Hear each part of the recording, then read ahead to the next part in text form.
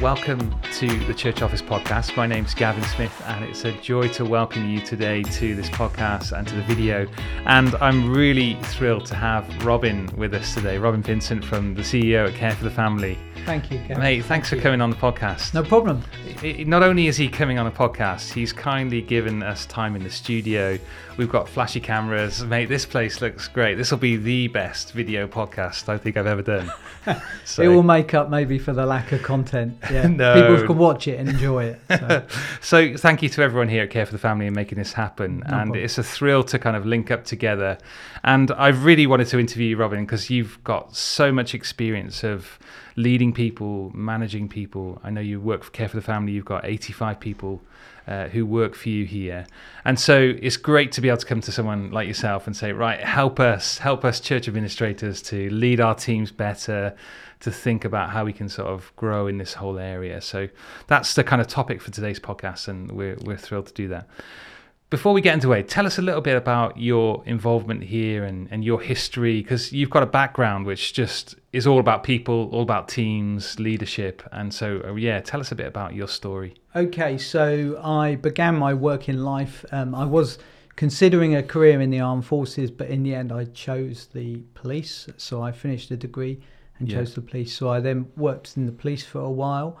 Had two stints in the police with fraud investigation for insurance companies in the middle of that, working in the insurance industry. Yeah. And then I eventually left all of that behind. I'd been always involved in church planting, starting new churches around the UK, my wife and I.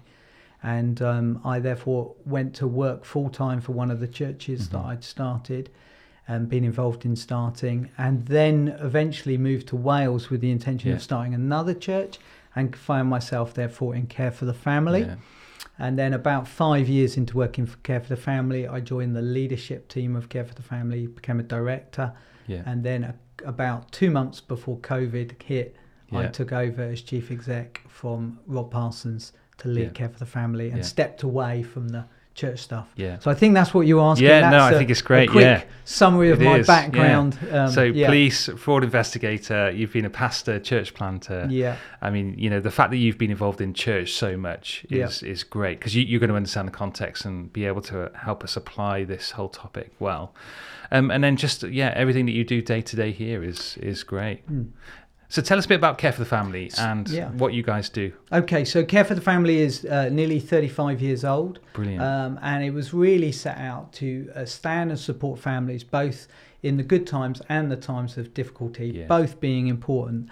I think one of the intentions was, instead of just being, as it were, it's often been said, like an ambulance at the bottom of the cliff, could we help build a fence at the top of the cliff for families, maybe bring stuff that would be helpful to them, content, teaching, resources that would be helpful to them to apply into their own family life, that might prevent things happening, that might enable better outcomes for their family or families in the community. So Care for the Family's always had that as its intention, to be preventative. But at the same time, a real recognition that actually life doesn't always go the way we'd hoped, expected, that many people, in fact all of us at some point or another, will go through a time of difficulty. Sometimes those periods will last far longer. And so Care for the Family really wanted to make sure as well that we set up support and provided resources and stood with people when they're going through those difficult times. And so Care for the Family does, as well as therefore providing resources and content that encourages and strengthens families around marriage, parenting, relationships, bereavement, but also just to stand with people when they're going through the hardest times as well. No, that's excellent. And you'll probably, if you're listening to this on the podcast, you probably would have come across projects like, Who Let the Dads Out, which, we've been involved in at our church. The Kitchen Table Project, these are current projects that are being used a lot. The bereavement support that you talked about, we've had a friend who's come along and used your service, and it's changed her life. And it's been so helpful. So loads and loads of resources. So as listeners, please go out and check out Care for the Family website. Look at what they've got available. Look at how churches can link in. I mean, many churches have linked in. what's the strength of linking in with you in terms of churches? What's those options? I think the way churches can link in is if there's anything we can do to help a church, we will do that. And the best way is to begin a relationship with us by contacting us, saying what their problem is, what their need is, what they're looking for, and then we will try and engage with them to supply them with what they need. We can train people in the community, churches in the community, to do incredible work really with those that aren't in the church as well, families that aren't in the church. I mean, one thing I think to really stress to anybody listening who's not familiar with Care for the Family, if you go on our website and you find any resource that you cannot afford, if you contact us, we will send it to you free of charge. We have literally over 35 years probably given away hundreds and hundreds of pounds of resources that way. In other words, what we want to do is put these resources, put that support into the hands of people who either it will help them directly or they can use it or be trained to use it in a way that help people in their community. Great. Well, listeners, there's an open invitation there, so please get in contact with Care for the Family. Well, let's get on to our topic today then. So leading people, managing people, you've probably done that across all the different backgrounds and jobs that you've got. Have you got any sort of key things that you will go to, key practices that you think about when dealing with people that you just think would be helpful for a reminder for our guys? Well, I suppose, we were chatting about this briefly before we started recording, and one of the things I said is, in many ways, it's not particularly complicated dealing with people. First of all, remember the principle, treat people as you would want to be treated, speak to people as you'd want to be spoken to. That doesn't mean always that you want to be, it all has to be softly or nicely. Sometimes challenge is required. So I think that's important. I think many years ago, something that immediately comes to mind for me was something that was taught to me by a very experienced pastor from some years back, was when you encounter someone who has stumbled or fallen or made a massive mistake in some way, either think to, first of all, maybe, well, what if that was me? But sometimes, depending on some people, not everybody listening will have children, but maybe they've got a brother or a younger brother or a nephew or a niece or somebody like that, somebody they can relate this to. Imagine it was them. Imagine it was them. How would you want them to feel when they've walked away from that conversation with you, from that discussion with you? And I think that's important. And I applied that principle even in the police when I was dealing with people. I mean, inevitably, I dealt with people who weren't to be reasoned with in that sense. But most people in the end, even when they were difficult at the beginning, by the time they leave your company, which may be several hours later, and it may be after they've sobered up, most people, if you are reasonable with them and treat them with a degree of dignity and respect, then they will do the same. In fact, a phrase in the police that is used time and time again was, behaviour breeds behaviour. And that's so true. And I think that's true in every context, looking after your staff. People, building relationship with them. Caring for them. It's not just about getting a job done, is it, necessarily? But Christ's example, isn't it, is perfect for us. He had compassion on people. He loved people. He challenged people, didn't he? And he told truth to people. And so all of those things, we want to be Christ-like in the way that we relate to our staff. Also, so just to say as well, Gavin, is just to jump in on that as well, I think it's really important as well when we're dealing with people, and particularly when we've got a level of responsibility for people, that we are willing to admit our mistakes. And also with the people that work closest to us, I think we should, if we can, and I do this with several people who work very closely with me, not people that are my peers in terms of authority, but people who report to me. I've often said to them, tell me my blind spots. If you're the people who work closest with me and report to me and you don't tell me my blind spots, what chance have I got? Now, it's taken a long time for me to get to the place where they do it, but it is a gift to me when I get feedback from people that I lead and they tell me what they really think about what I did and how I did it. It's so helpful. I mean, it enters into the conversation of culture here, haven't we, what we're talking about? So if you lead yourself well, you can lead others. If you an example of good behavior and you treat people well, then others will treat others well, and it spreads, doesn't it, this idea? So you've got 85 staff in Care for the Family. How do you create the right structures and things in place for team development, for individuals to be developed in the team? How do you start to kind of put some of that stuff into practice? I think one wants to always create an environment where people are allowed to take initiative, and people are able to make mistakes.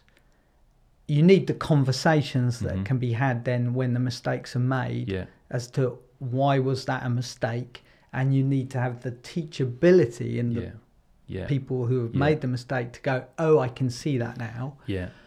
But if you create a culture of fear, then people are so afraid of a decision and so afraid of making a mistake that they don't do anything. They always and I said, if you're going to give people accountability for their work, you need to give them responsibility for it.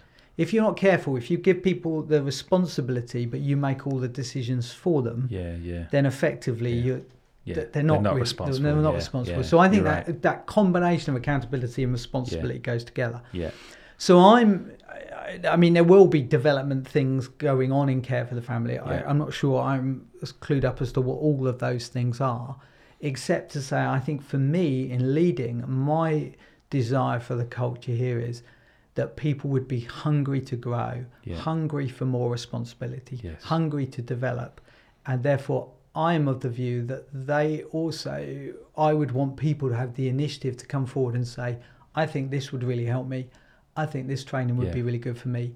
Can I do it? These are the boundaries we might lay down to make that possible. But I think I would always encourage that.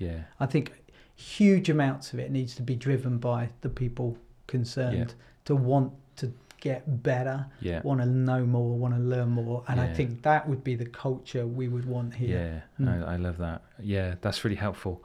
In terms of other cultural things, have you developed a leadership team? Was that something that when you first started you wanted to strengthen in Care for the Family and just bring a little bit more clarity? Because people talk about organisational clarity and teams and having those structures in place so that everyone can kind of find the place where they fit in an organisation.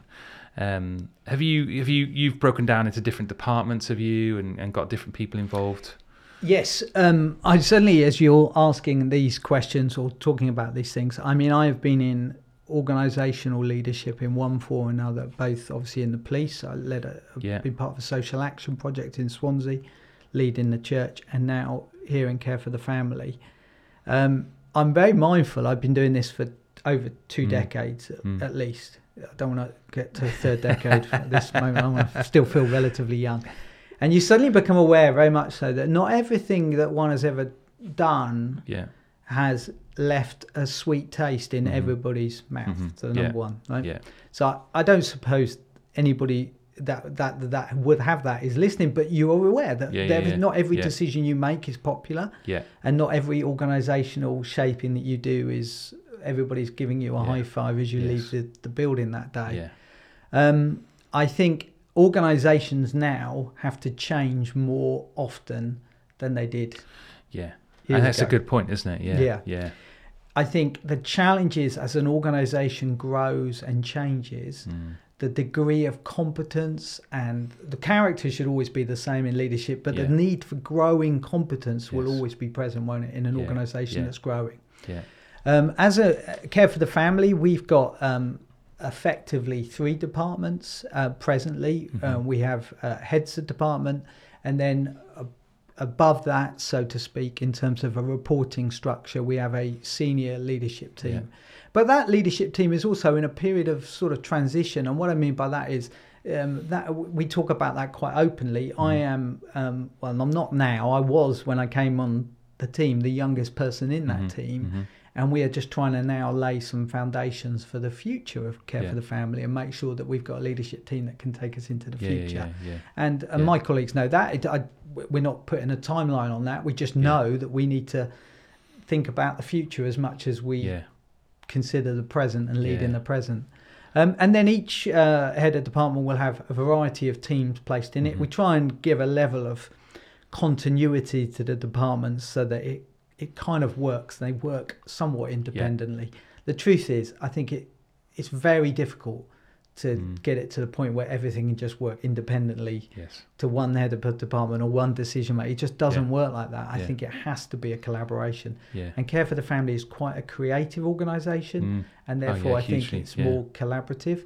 But not only that, and just to add really, I suppose, that in a world where digital and technology are also prevalent, and also we've got a lot of data, you have to work alongside those department. You have to think about all that stuff as well. So it's a bit like a church leader can get up and, I don't know, preach on a Sunday, but there's a heck of a lot of organisation that goes on behind the scenes just to make the people even in the room comfortable. No. It's a team effort always. It is a team effort. Yeah, absolutely right. And I guess there's a step before forming teams and creating teams is this kind of what's our organisational purpose, and what are some of the essentials, and we're talking about change here, and the organisation constantly changing. And one of the exercises I recommend for listeners to do is, and we do it with churches, is to kind of think about what do we need to continue, like what's essential that we do coming back from COVID, what do we need to stop actually, and what do we need to start, and put things into those three categories. And you find that actually that there are things that we don't need to do anymore because things have changed. And within that, then you've got people that move, don't you, into different roles, and there is constant change into actually, right, what do we need to do now going forward for the future? And so some of these exercises are useful.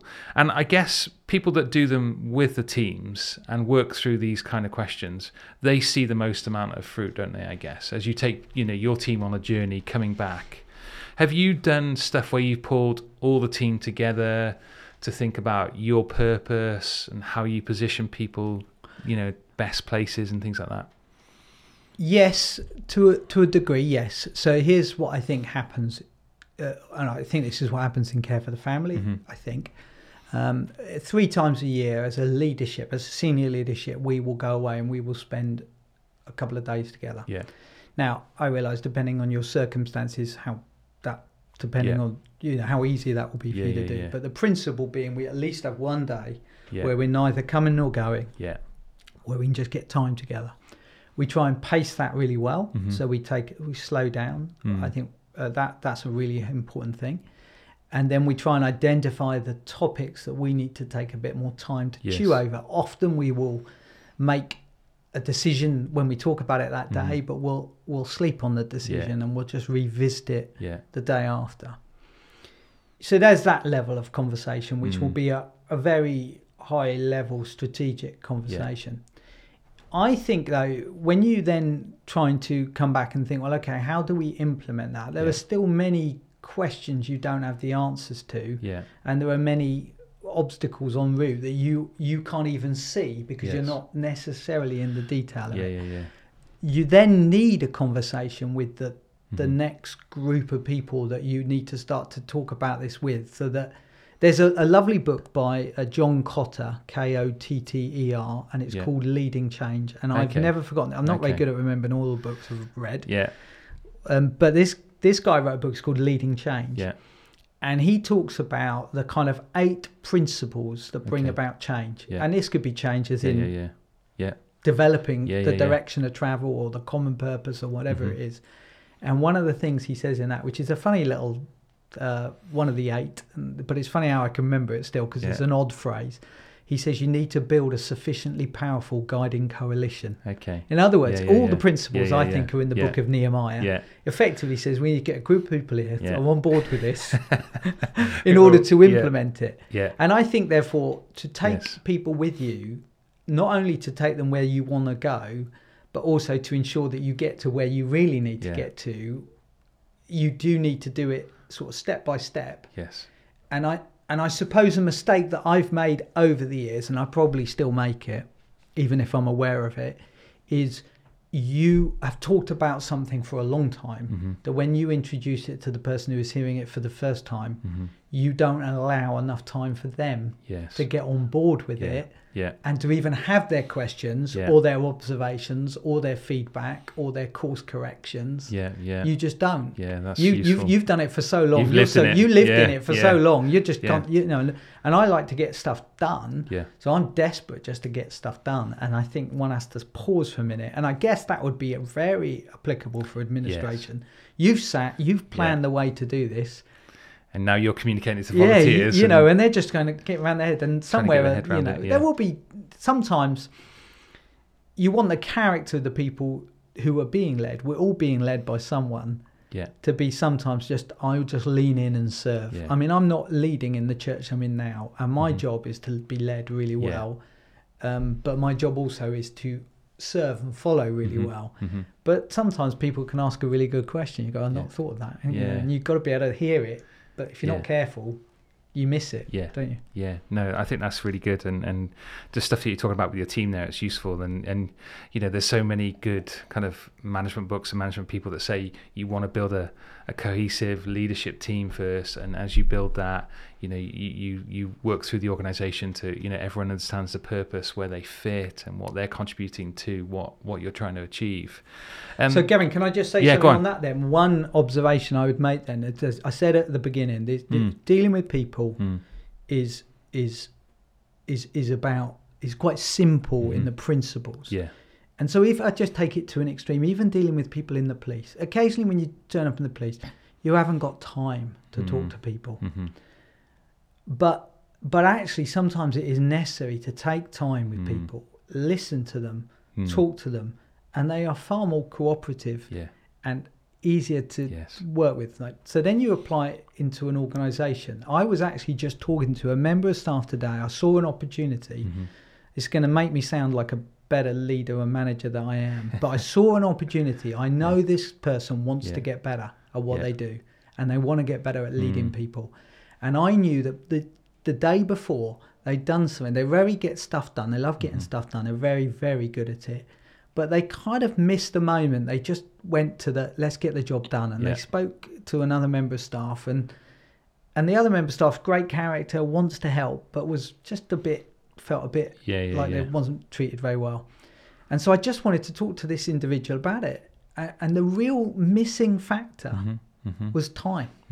The willingness to slow down. And I would imagine Jesus, being the ultimate people person and the best leader there could be, was pretty good at slowing down. You're absolutely right. I mean, he did the difficult conversation on the road, I think, with the disciples, didn't he? He said, what were you guys talking about on the road? You can imagine that he just took his time with people, and you need that, don't you, when you're taking people with you need to give them time. Yeah, absolutely right. And I think it's one thing here to recognize that in a church context, when you work for a church, all your worlds come together, don't you? You work in there, you're a member of this church, all your friendships are in there, your families are. And so when everything's great, it's fine. But when there are challenges or there are things that you need to work through, it does become that bit harder.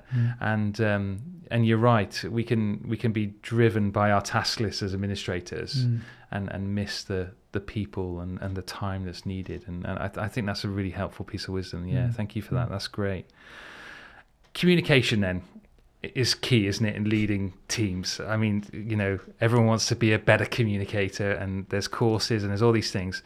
How have you sought to do that? So taking time with people is part of leading into this conversation, but communicating to your teams, how often are you touching base? Annual reviews, what kind of things do you have in place structure-wise that will help you in this area? So I would almost certainly imagine every team has a team meeting every week. I'm almost certain of that. And one of the reasons I would say I know that without me, like I said, I mean, these, there are guys who've got responsibility to lead their team. So I would expect that to be happening. For me, one of the things I asked to do is I asked to be invited into those team meetings. So I shall, by the end of this year, have sat in every single one of the team's meeting. Every team meeting I can get into, I will at least be there. And my role of being there is to say, look, I'm here. You might want to ask me a question. you don't want to ask in any other context. So that's number one. I think that's really key, because you're getting relationally with people in that way. And you're not trying to take over their team meeting. You're just there to say, I'm here, I'm interested. I'm interested in your world. What you guys are doing. And what you guys are doing. Yeah. We do have we have an intranet, which is like a internal, website, as it were, Care for the Family. And we recently introduced this year questions for, I think it's called Questions for Robin. It's not creative, but that's what it says on the tin. Yeah. But we've said to people, you can put a question on there and ask any question. I will receive that question. It will come to me directly. And you can ask it anonymously, or you can put your name. If you put your name, I promise you, whether I can't answer it or whether it's not the answer you want to hear, I will come back to you. Yes. So when I get those questions, I'm really keen to acknowledge the person and just say, I've got your question. Yeah. And I am organised enough to make sure that I don't ever not go back to someone. It might take me 2 months, but I've bought myself 2 months by even saying to them, I've got your question. So we have that level of communication going on. And I think that's a really good thing. Somebody who I led with in a church some time ago said once, why would you not want to know what people are thinking? They're thinking it. You might as well know it. So I'm a massive fan of communication in saying, if you're thinking it, tell me it. Yeah. If you're not happy, tell me. You might as well tell me. Yes. I can only respect you for telling me. Yeah. And then I think as well with communicating with people, and I did this when I was leading a small team here, but I think it applies whether you're leading a small team, whether you're whatever responsibility you've got for communicating to stuff to other people. I think where you can, you should take the opportunity to communicate, even if you don't have the whole answer or all the information. Yeah. So I took the opportunity, even this week, just to acknowledge the staff that we're really aware of some of the challenges currently for people living in the UK. Yeah. And I don't have all the answers for yet, but I wanted to assure them that there was hard work being done, and I want to assure them that we're aware of it. Yeah. Now, somebody will say to me, that's really unwise, because you're in danger of people getting hope deferred makes the heart grow sick. I say, possibly. But the truth is, I want them to know that I'm thinking about it, because I know that if I was them, I'd want to know that I was thinking about it. Yeah. And I think people would rather have a leader that tells them stuff than nothing at all. None of us know what we don't know. Yeah. And so I think that sort of level of communication is really, really key. Yeah. Being involved in that process, isn't it, of decision making, that as elders we're thinking about this, so as deacons we can, when we're ready to respond, or administrators when we're going to put something into action, then being involved in that process as you go along does make you feel part of it, and does help you, I think, with the delivery of it. Definitely. It does. And I think when it went into COVID, we had to make some very rapid decisions. And we had to make, some adjustments and changes and adapt and everything else. And I said at the time, or I think I said at the time, guys, we will do all we can to tell you our decision, but we will also tell you why, the rationale behind the decision. It may not be that you'll agree with it, but you'll understand the logic that was applied to get to where we got to. Yeah.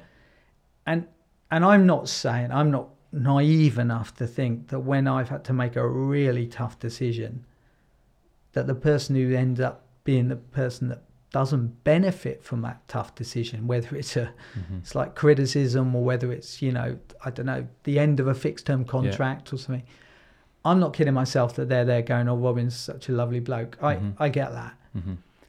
But I try in my mind to at least have the intention, as best as I'm able, that they walk away and go, I may not agree with this decision. I may not even think it's a logical decision or a fair decision, but I cannot question the clarity and the frankness and the honesty that I have been given as to why they did make the decision, whether they agree with me or not. I think people deserve that. Yeah. They deserve that. Yeah. And when you do that consistently as a leader, and I think this has probably been put into me, even with the small exposure to the armed forces that I had, to use that phrase, then people will follow you a lot further into far more uncomfortable territory because at least they know where they stand. Yeah, no, that's really helpful. And I think I remember one leader saying to me about his principle was over communicate. So, even if you think you've communicated it once, actually reinforce it, go and have a conversation. And he said to me, have you ever considered how your staff would like to be communicated? Have you ever thought about their preference? So for some of my staff that I'm involved with the church, they want to sit down and have a coffee and chat about it. For others, it's like, send me an email. And so there's different communication preferences. And then even as we roll that on to kind of managing volunteers, it's actually wise to take the time to think, right, how does this person, is change coming? This person really struggles with change. Right, I need to give that a little bit of extra time. And for other people, it's like, oh yeah, right, we're doing that. Fine, okay. Tell me what I can do. And everyone's different, aren't they? And so it's really good, Gavin. That's my takeaway. My background is the police, the army. I've done church leadership, so I've got a little bit. I'm somewhere trying to get closer to Christ. That environment though didn't set me up for let's ever do a lot of. It might. I learned to do on the street softly, as much as you're able, because it's a lot easier, and you don't get blood on your shirt. That's the truth here. Or dirty trousers, right? But in terms of the actual environment, it's not really an environment. It's a structured environment with orders you follow. So I think that's a really wise bit of advice you've just given, really, because I think then when you come out of that context into another culture, which you care for the family, you do have to consider all those things. I don't know how good I am always at doing that. I can be, I've done led churches. I can be very but to try and transfer it over into an organisational role sometimes is probably a little bit harder for me sometimes. I was saying to someone earlier today, one of the things I'm very aware of is when you lead an organisation is you can't just walk to the photocopier with a grumpy face anymore. When you just worked in your thing, you could be all right. And now you've got to be this all singing, all dancing, wonderful, chirpy leader, friendly fellow. And that's totally good. I am on board with that. I do smile to myself going, oh, that's hard work at times. Sometimes you just want to hide. Just get on with your job. I love that. Let me ask you a couple of specific questions. So kind of caring for staff and wanting to stretch staff, those kind of, I find that internal conflict sometimes. You think, I'm not sure how they're doing, but I need to, or there are seasons where actually I need to put a little bit more demand on them, and I know that's going to be a struggle. So this kind of, helping in those two aspects of, care in a season, but stretching and pushing people to be better. Any thoughts around that? Because that's, administrators are going to be managing one or two people, and we're very familiar with different people, and, probably a lot of people have been involved in posts for a number of years. And so you're in a pattern. But actually, how do you get more and more out of people and make more people successful as well, I guess, in that? Yeah. Well, my responsibility, I think, at Care for the Family, number one is remember there are people. Remember they've got families. They've got people they love. So that was one of the things we emphasised in COVID, that I've got two responsibilities. One, to make the organisation effective, to be a good steward of the funds and the resources that the supporters have given us. So that's really good. But of course, at the same time, is to care for the staff and make sure that they feel loved and cared for. And this is a lovely place and a great place to work and a mission worth giving your time and energy to. I think, therefore, in leading an organisation, you need to know that both are happening and people have got focus on both.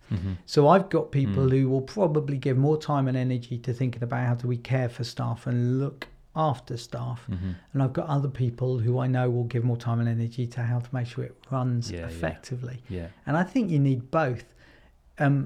Many years ago, I had to do some work around preparing a kind of risk management thing to do with what if we lost someone in a key member of staff in whatever form, we just lost them and they became unavailable.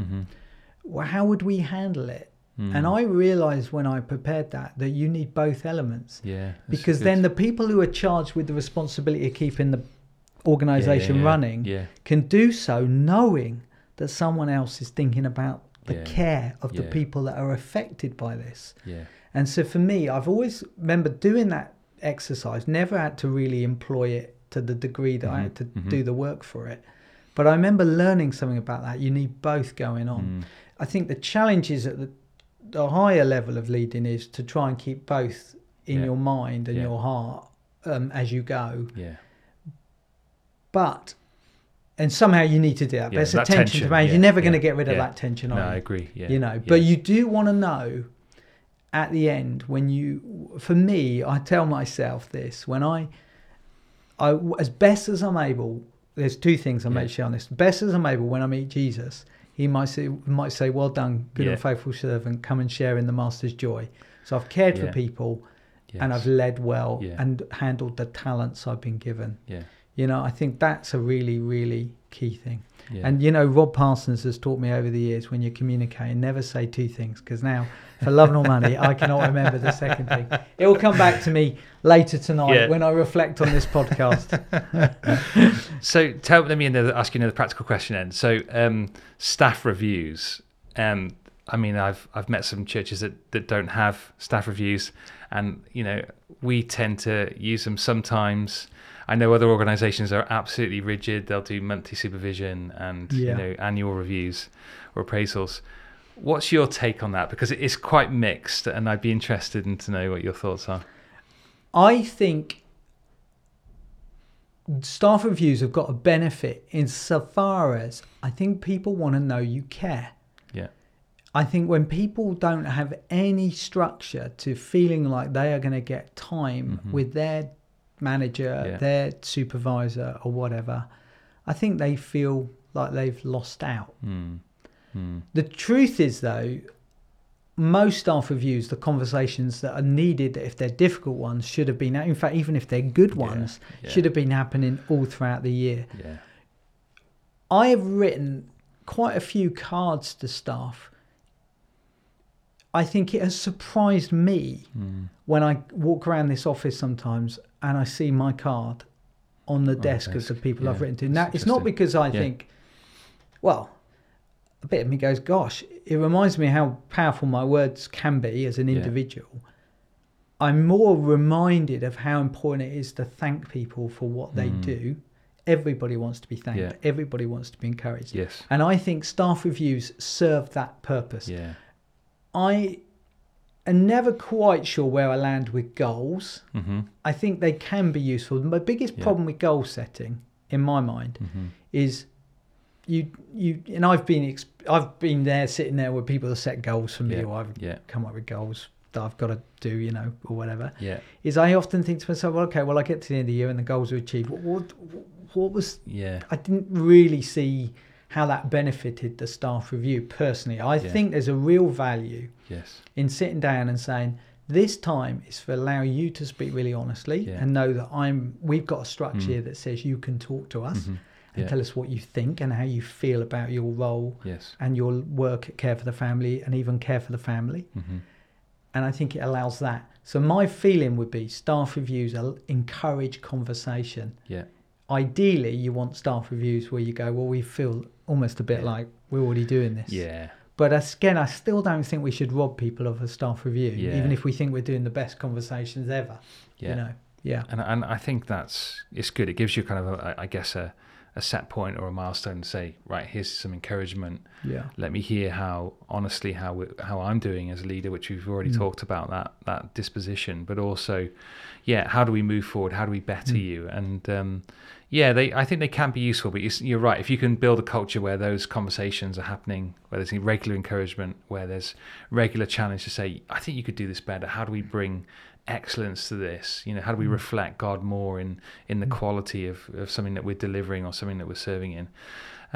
You do want those points. So if you're a busy organisation, I guess having staff reviews in a fixed point will serve you, you know, because you are. But I guess for lots of church administrators, you know, sitting down with staff, having conversation, giving time, All of these things can still be achieved, along those kind of lines, rather than a set structure. So an observation I make, and I don't know how you would apply this, a church administrator, but an observation I would make as a church leader of old and being around church leadership for a while, I don't think the fundamentally the employee of the church leader is often the trustees. Yeah. And actually, I think it's interesting for trustees. I don't think they need to do performance reviews, but I think there's a real opportunity there for them to meet with people that they're employing and just encourage them and just say, are you okay? Yeah. Are you pacing the race? Yes. Are you doing all right? Yeah. How do you feel? Yeah.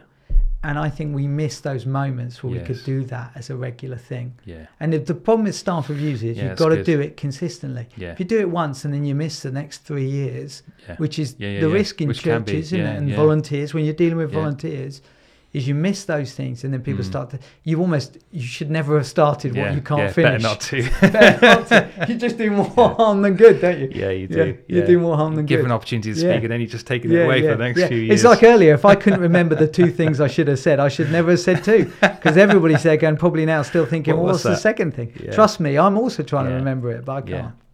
Now, you've opened up a small bit of conversation there about trustees stepping in and seeing how people are doing, and if you're a trustee or a treasurer or someone on maybe another role that's happening behind the scenes, which is crucial, check in on each other and see how each other are doing, because it kind of leads a conversation into burnout and how do you protect staff from burning out. And we talked a little bit before, didn't we, about capacity and Any thoughts about looking after staff in that way? Because churches have got visionary leaders, they've got loads of ideas, they've got no idea how to actually, what it costs to deliver something. We just started feeding people, sort of 450 people on a Sunday, and you might think our elders might be thinking, oh yeah, that'll take a day to sort out or something, but they've got no idea of the how complicated it is, and all the food hygiene and all the thinking of how we're going to get people through this food, and all of those aspects and all the teams that we need to do it.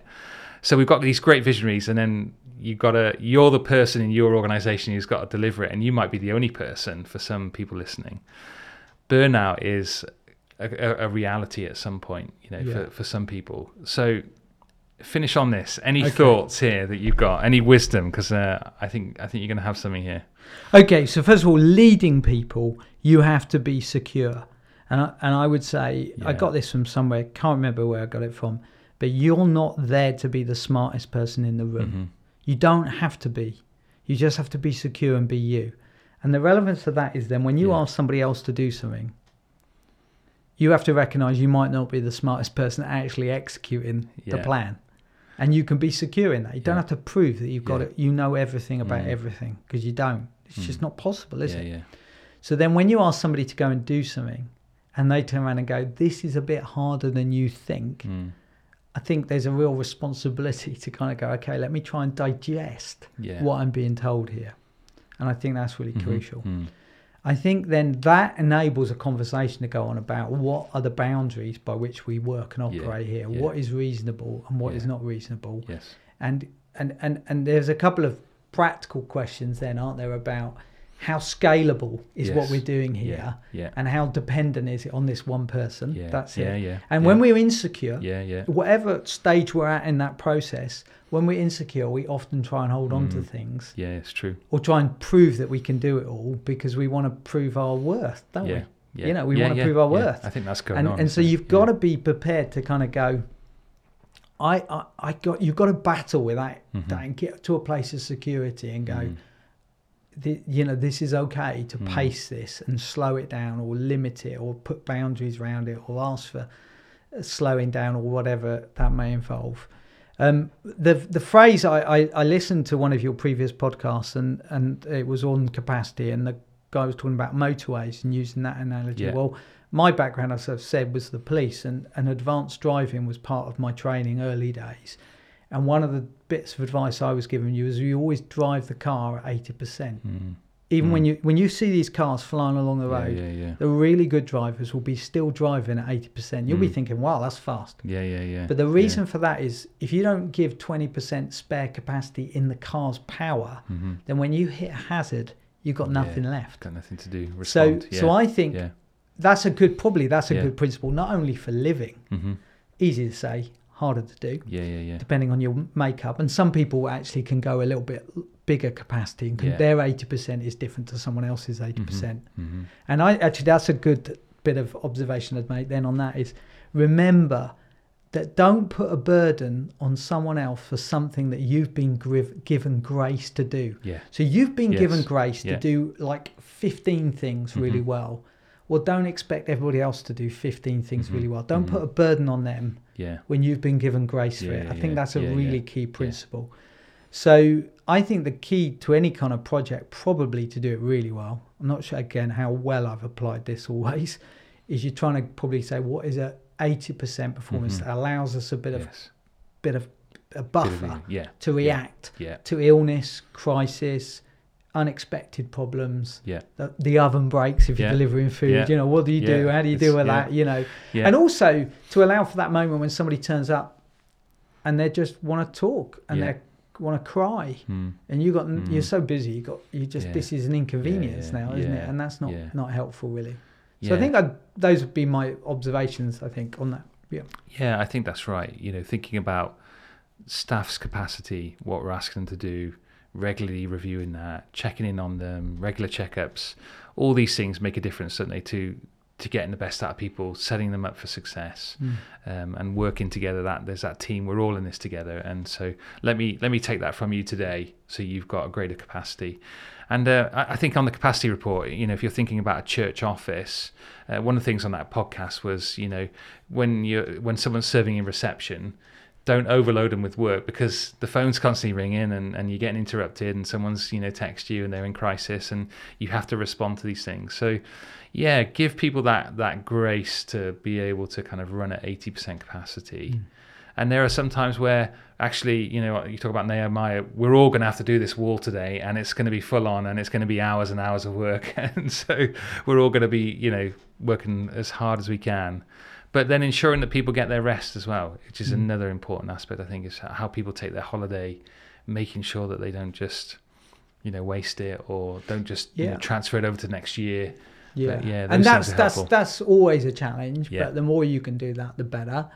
I had, again, there were so many different people with so many different capacity levels and pressures. During COVID, we had several times we gathered some key staff who were, when I say everybody's a key member of staff, what I mean was they were doing key roles at that time that were linked to COVID, on COVID response.